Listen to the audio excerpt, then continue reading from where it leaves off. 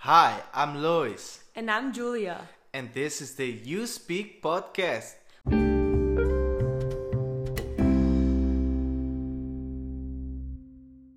In today's podcast, we are gonna talk about expressions with make.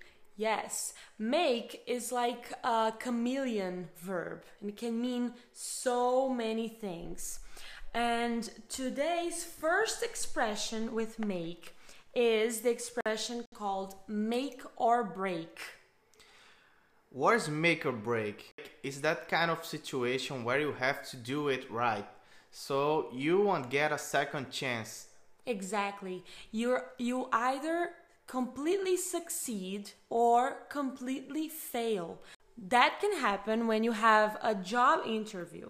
A job interview is a make or break situation because you only have a few minutes to impress that person and convince them to give you the job, right, Luis? Yes, you have to show the person that you're the best choice.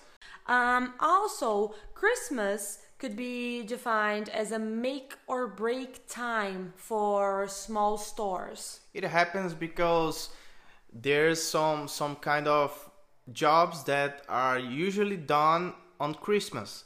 So it happens only on Christmas. Exactly. So you either sell a lot during that time of the year, or you won't have any profit. People buy trees from places to make a Christmas tree.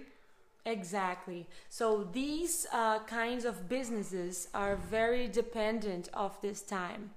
All right, let's move on to our second expression with make. Make believe. Make believe is like a fantasy world, or it could be when you pretend to be something that you are not. Like a hero or a princess when you're small. So you can say like Jake likes to make believe he is a pirate. So Jake isn't really a pirate, he is pretending. He is probably a kid and he is playing, joking around. We have also the Disney World. It makes you believe you're in a dream.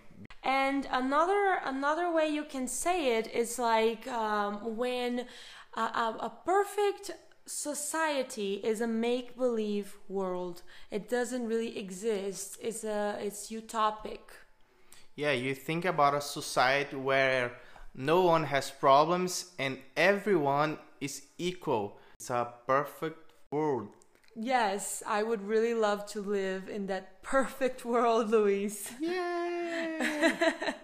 All right, let's go to our last expression with make. Make yourself scarce. Luis, have you ever had to make yourself scarce?